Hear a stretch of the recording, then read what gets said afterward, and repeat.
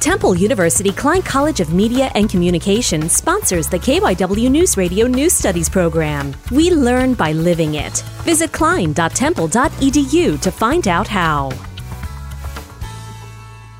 After 8 years of planning and construction, the new Springfield High School in Delaware County plans to finally open its doors to the public while COVID-19 still rages on. So people seem to be pretty excited for the move because I think everyone just wants to get into the new school. There has been many roadblocks in the project, stunning the start time for students to use the school. Donald Mooney, Executive Director for Operations in the Springfield School District, talks directly about these roadblocks faced. When we started back up, obviously, it took a while to get the supply chain going again, to get construction materials. Joseph Hepp, the school's principal, is satisfied with the new start date despite tribulations. We're very close to the original timeline that we had when we started the project. Gianna Vent, Springfield High School.